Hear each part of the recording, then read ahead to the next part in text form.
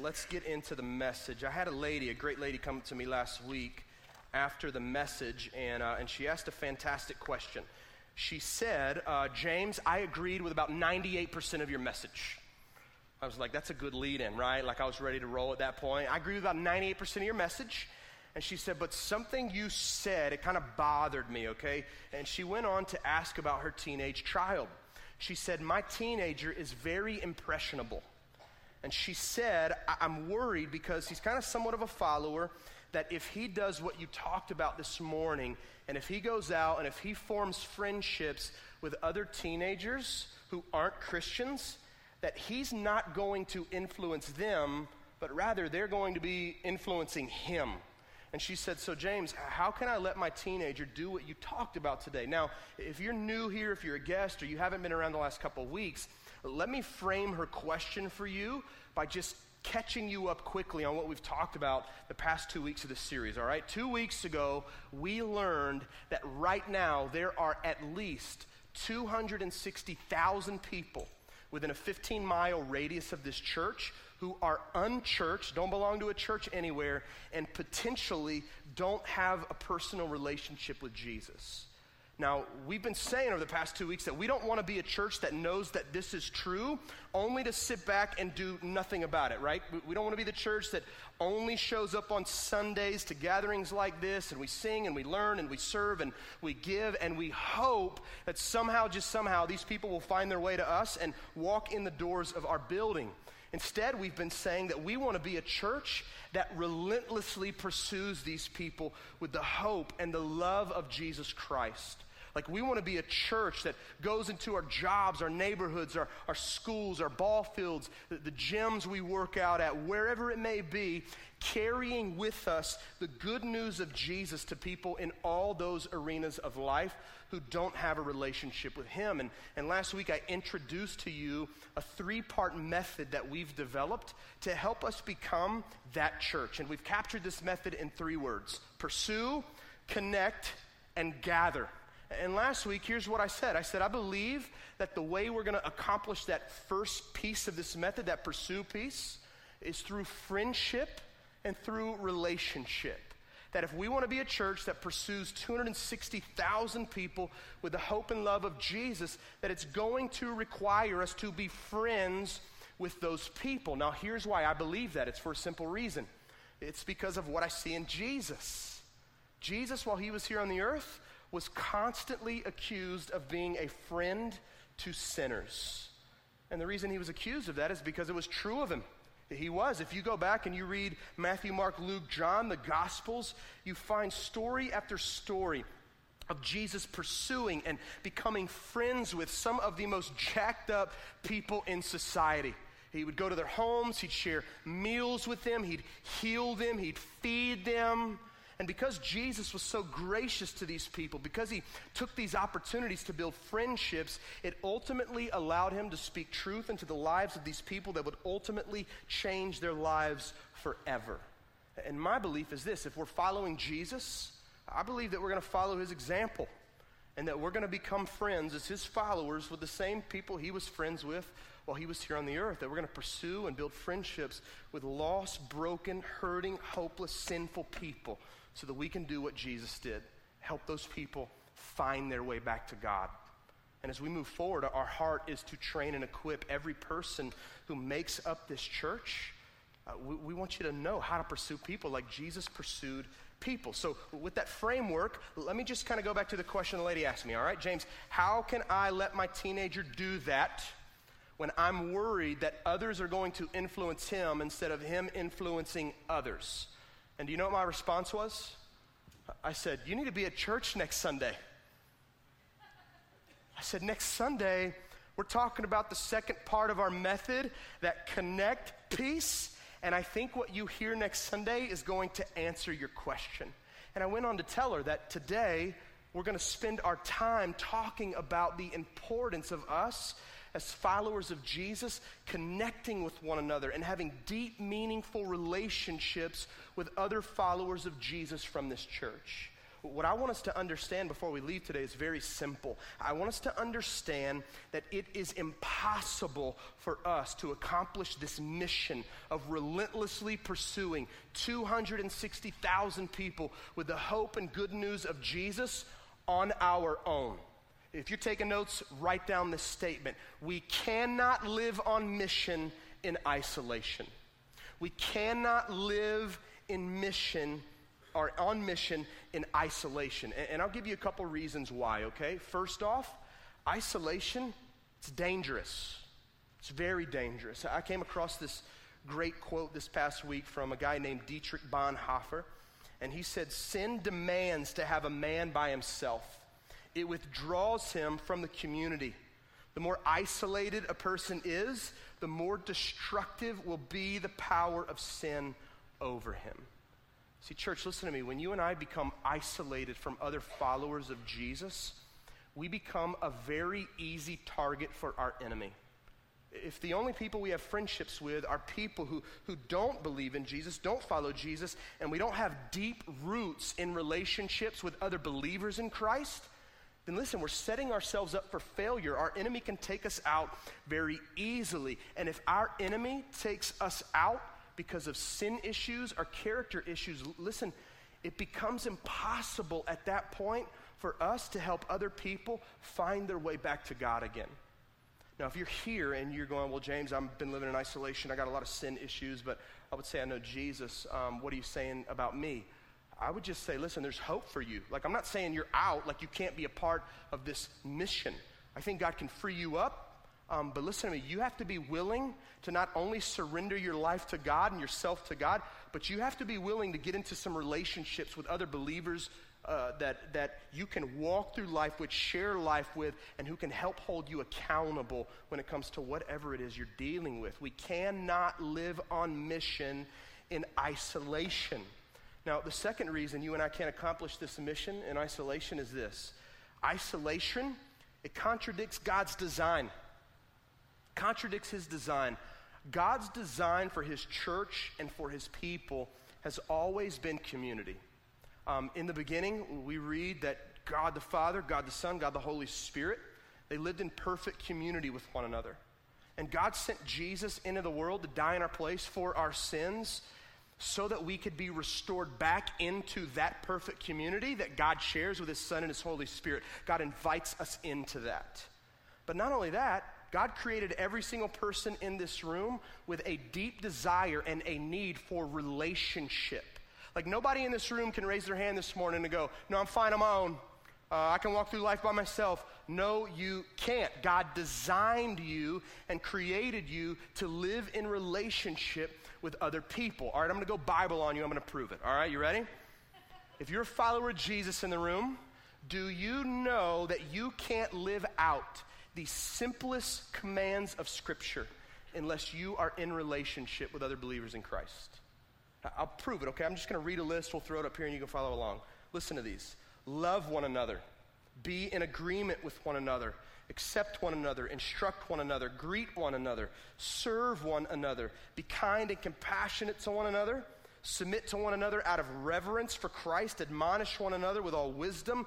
Encourage one another and build each other up. Be hospitable to one another. Confess your sins to one another and pray for one another. Church, listen to me. Discipleship, or in other words, being a follower of Jesus, growing in Jesus, becoming more like Jesus, discipleship demands relationship. We cannot follow Jesus unless we are following him together. This has always been God's design. And God's design for us as his church is to not go after this mission in isolation, but to go after the mission of helping people find their way back to God together. That's his design. Now, this morning, I'm going to read a few different passages to you. Most mornings, if you're new here, we pick a passage and we teach it. This morning, I'm going to kind of hop around a little bit. So if you want to follow along in your Bible, you can, or if you want to just follow on the screens, you can. But I want to make my case about why community is so critical to the mission of our church, okay? John chapter 13, verses 34 and 35, Jesus is speaking to his disciples. And I want you to hear what he says. He says, "A new commandment I give to you, that you love one another. Just as I have loved you, you also are to love one another. By this, all people will know that you are my disciples if you have love for one another. Jesus is saying, if you're my follower, you have to love other followers deeply, like I've loved you. This means, church, that we can't just love one another with a surface level, superficial type of love. It means that we can't only show up on Sundays and shake hands and say hi, and that's the extent of our relationship with one another. If we're going to love one another like Jesus has loved us, it means we share life. We love one another deeply.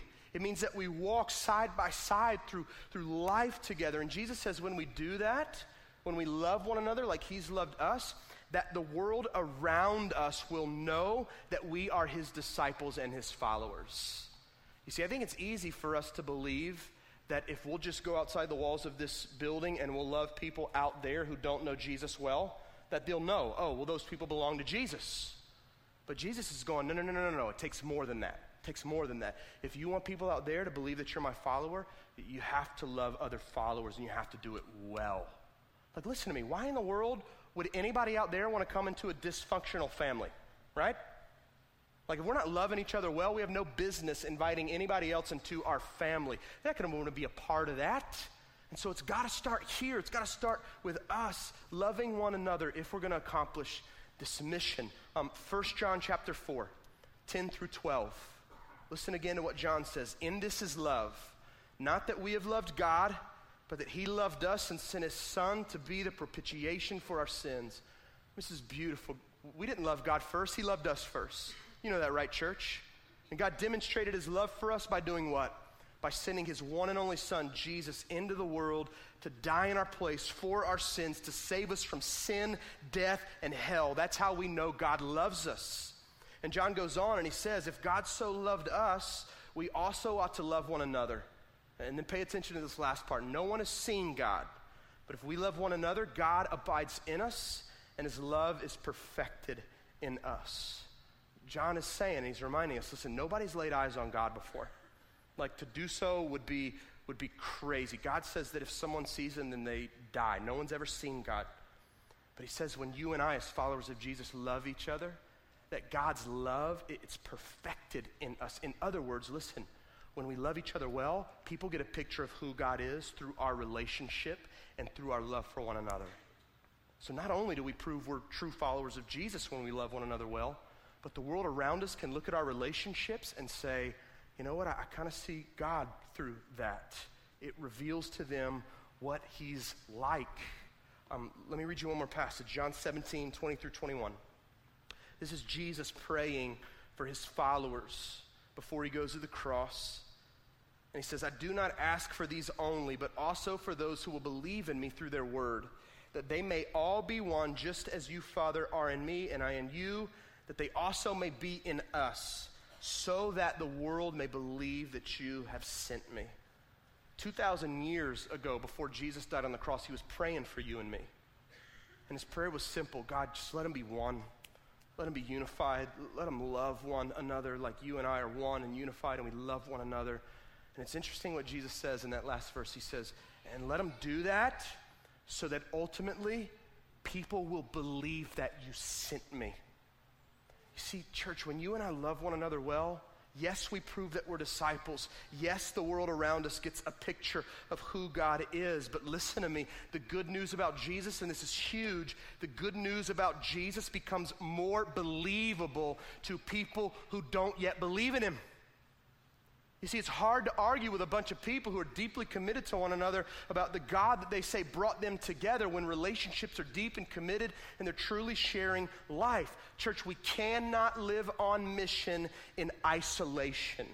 If we're going to accomplish this mission of carrying hope and love and the good news of Jesus to countless numbers of people outside the walls of this building, we have to go at it together. Now, listen, because this is true, because this is biblically true, our goal moving forward is to connect every person who makes up this church into a group here at this church. If you're new, you probably noticed by now that we're not a Sunday school church for a couple reasons. We don't think there's anything wrong with Sunday school. We just don't have the space for it, one. We're not set up to do it. And a long time ago, this church, before my time, made the decision to practice a groups model instead. Now, I've spent a lot of time over the last few months talking about the future of groups with Nick Mendenhall. He's our pastor on staff who oversees groups. And he and I, back at the beginning of the year, came up with a simple statement that captures what we want our groups in this church to be all about. And here's what we wrote. I'll show this to you. We said, we want our groups here to help adults. We'll get it up there in a minute. We want groups here to help adults connect relationally, to grow spiritually, and to live out the mission of Jesus together. I'm going to say it one more time. We want our groups here to help adults connect relationally, grow spiritually, and live out the mission of Jesus together. Now, if you're wondering, James, how did you guys come up with that statement? What's it based on? I want to show that to you, okay? So if you have a Bible or if you have a phone with an app on it, grab it and go to Acts chapter 2 with me. Acts chapter 2, and there's a passage there, verses 42 through 47, that is such an inspiring passage to me.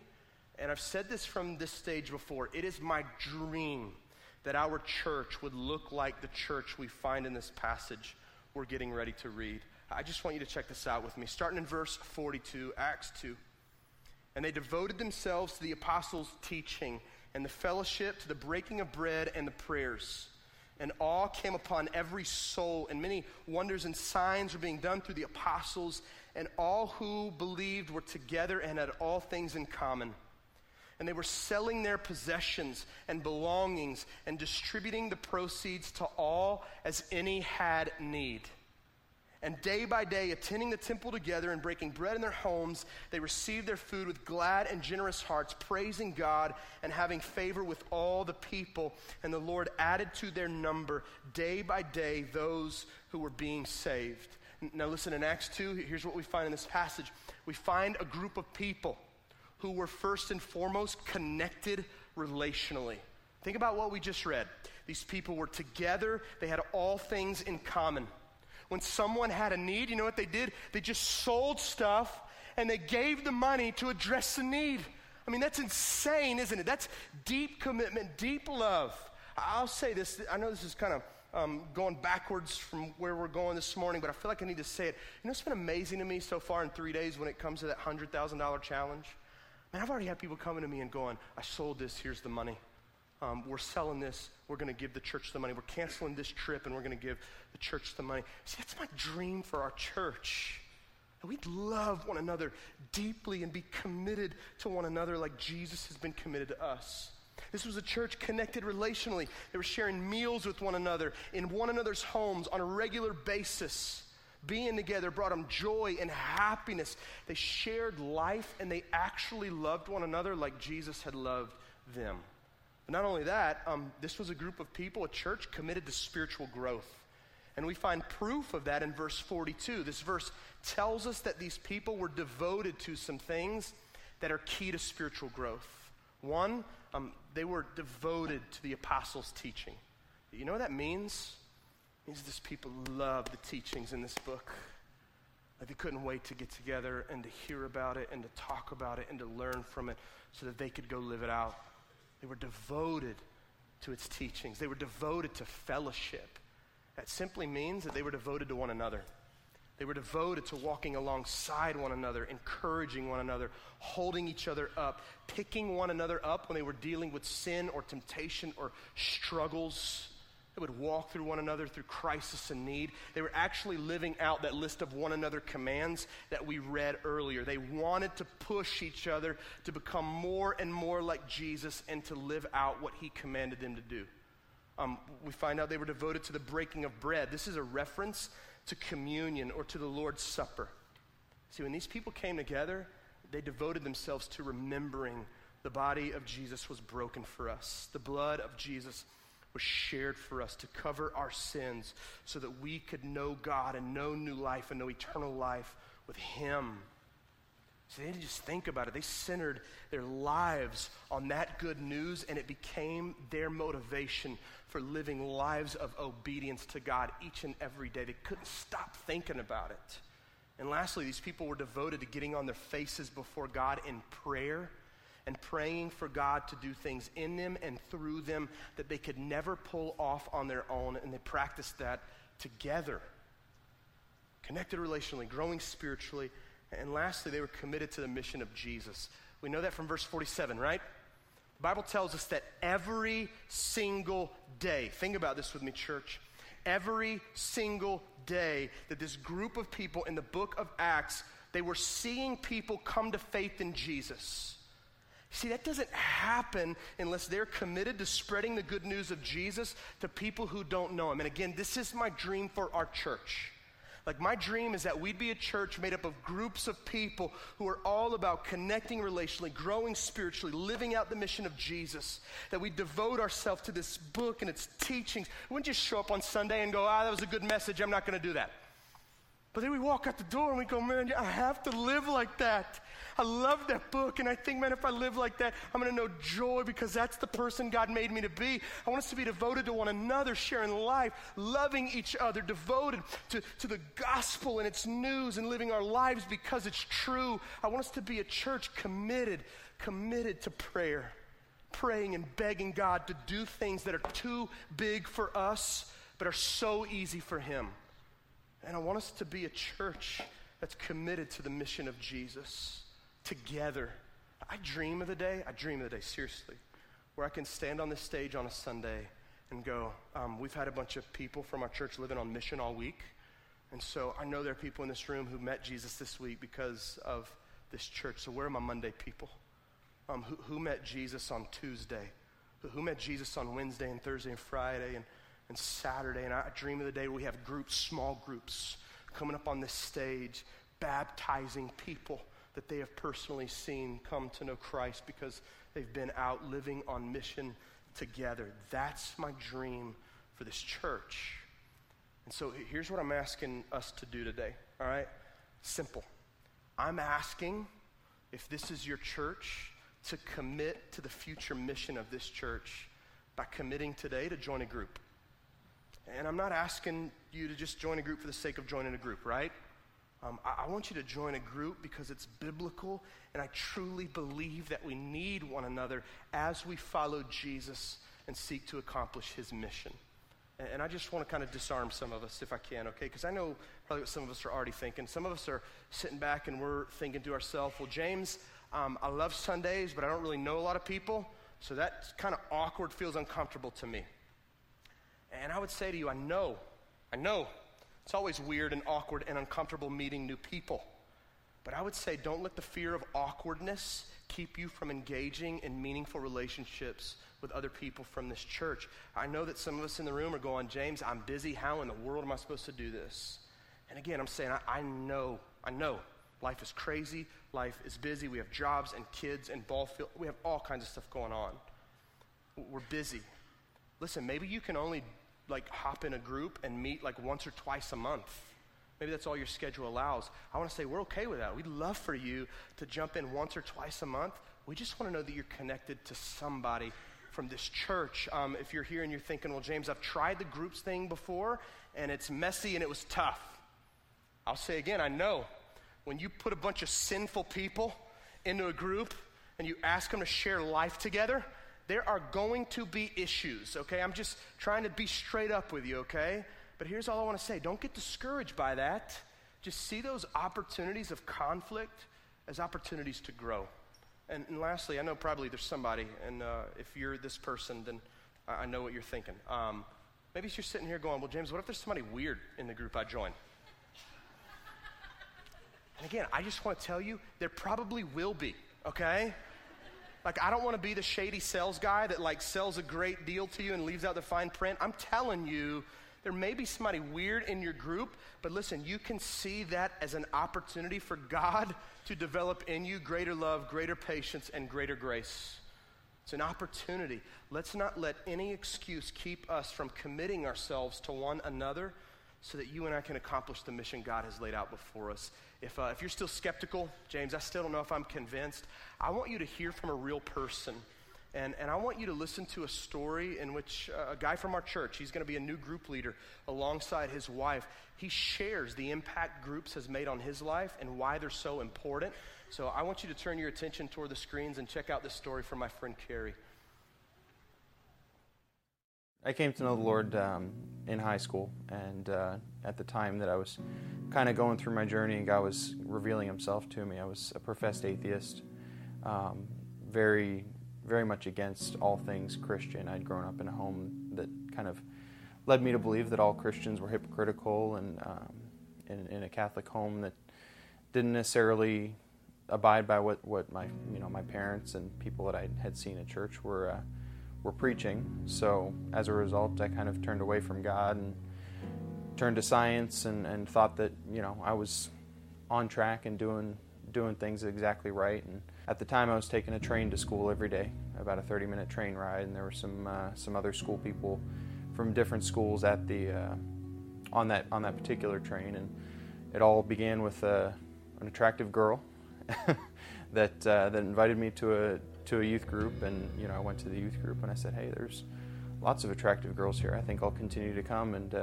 from there I started going to a small group with that girl and a bunch of other people my same age, and just hearing what they had to say, and oftentimes debating with them that they were wrong and here's why, and just not feeling like I had really any good answers from any one person individually. But I did really enjoy the social aspect of it, and that was when I really started reading a number of different books and doing research and things like that. And over the course of, I'd say, about 6 to 8 months, God had kind of softened my heart, and eventually I ended up accepting Christ and continued to go to the small group. I just really enjoyed the fellowship with other believers. Once I did become a Christian, I realized that it was a great value to have fellowship with other believers, and you get to kind of bounce ideas off people, and there's a lot of wisdom that can come from a room, even if it is a bunch of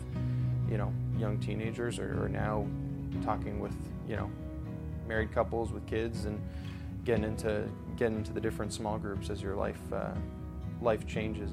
And it doesn't matter which small group we get involved with, as long as it's a group of believers that we can kind of get together with. And I think it's big to keep each other accountable in our lives, and make sure that we aren't becoming these Christians that show up on Sunday morning and that's the extent of our faith.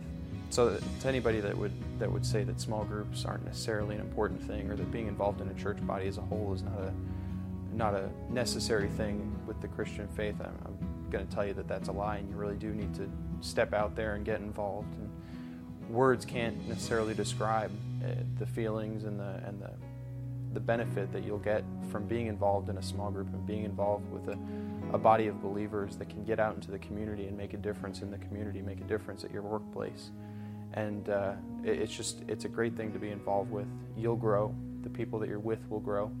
And the bottom line is you just need to get out and get involved with a small group. Couldn't have said it better myself. Thanks, Carrie, for sharing your story, man. Here's what I want to do. I'm going to give everybody instructions as to how this is going to work, okay? But if you are a group leader in the room, I want to go ahead and just dismiss you. You can go ahead and head over to the tent across the street and be ready for people as they come to you in just a few moments. But for the rest of us, let me kind of, again, tell you how this is going to work, okay? And I'm going to talk to a couple of groups of people real quickly. If you're somebody who's been around for the last little while, and maybe even the last few weeks, and we've talked about maybe starting a group or leading a group, and you felt maybe like you're supposed to, but you haven't told us that yet, we'd still love to talk to you today, okay? Over at the tent that you see across the street, directly across from our building, our pastor, Nick, he will be out there, and he'd love to talk to you and get your info so he can follow up. Also, I know that there are already groups of people in this church who are friends with one another. So you kind of like have a group, but you don't really call yourself a group. Here's what I want to encourage you to do. Instead of like walking across the road and like ditching all your friends and forming new friends, why don't you just consider being a group with the people you're already friends with? I would encourage you walk across the street and say to Nick, hey, we have like 3 or 4 couples, or there's 3 or 5 of us, and what we'd love to do is call ourselves a group. And what we'd love to do for you is to get you trained, to give you resources, and to send other people your way to get connected with you guys. So if that's kind of going on, if that's your situation, again, go talk to Nick across the street, and we'd love to follow up. If everybody can grab that handout back out real quick, this Group Connect handout. We're going to try to make this as easy as possible on you, okay? We've broken this down by location, by men, by women, by age groups, by married, by single, all that stuff. So on here, hopefully you'll have enough information to try and figure out what group you want to be a part of. Across the street, all of our group leaders, they're going to be waiting on you underneath this tent, and they have balloons with their name and their info on them so that when you walk over there, you can just match what's on the sheet to the balloon, and you can go talk to them, and you can ask them questions, and you can figure out what it looks like to commit to being a part of their group, okay? I do want to highlight what's on the back really quickly, basic groups. We're starting this, it's brand new. These are kind of start and stop groups, if you will. These groups are going to last kind of 6 to 8 weeks, and they're all topical, all right? We have one for men, one for women, and then we have a group that's going to talk about how to study the Bible.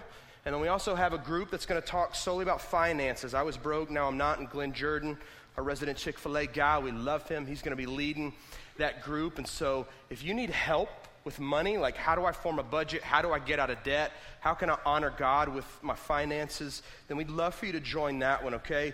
Again, if you're kind of sitting here, I don't know about the groups thing, one of these might be a great place for you to start. And you can try out what a group is like for like the next 6 to 8 weeks, okay? So take advantage of these. I do want to ask you, if you have kids, to go check your kids out of KidQuest upstairs before you walk across the street, because we need to get ready for the next crowd of kids coming in for our next service, all right? If you are on the response team, I'd love for you to go ahead and come on up now and get in your places. If you need to pray with somebody, talk to someone before you leave, then we'll have a group of people available for you to talk with, pray with. If you need to ask them about what a relationship with Jesus is about, please do that, okay? That's why they're here every week. 2 other things. Next Sunday, it's a huge day for us. Big day. We finally reveal the name of our church, and we close out our We Will Not Wait series, and we've got some great things planned. So be here next Sunday and invite some people to come with you. And don't forget on your way out as well to grab one of the handouts concerning the $100,000 challenge. And if you want to give before you leave today, you can do that at the connection desk, okay? Church, we love you. Go get connected to a group. See you next Sunday.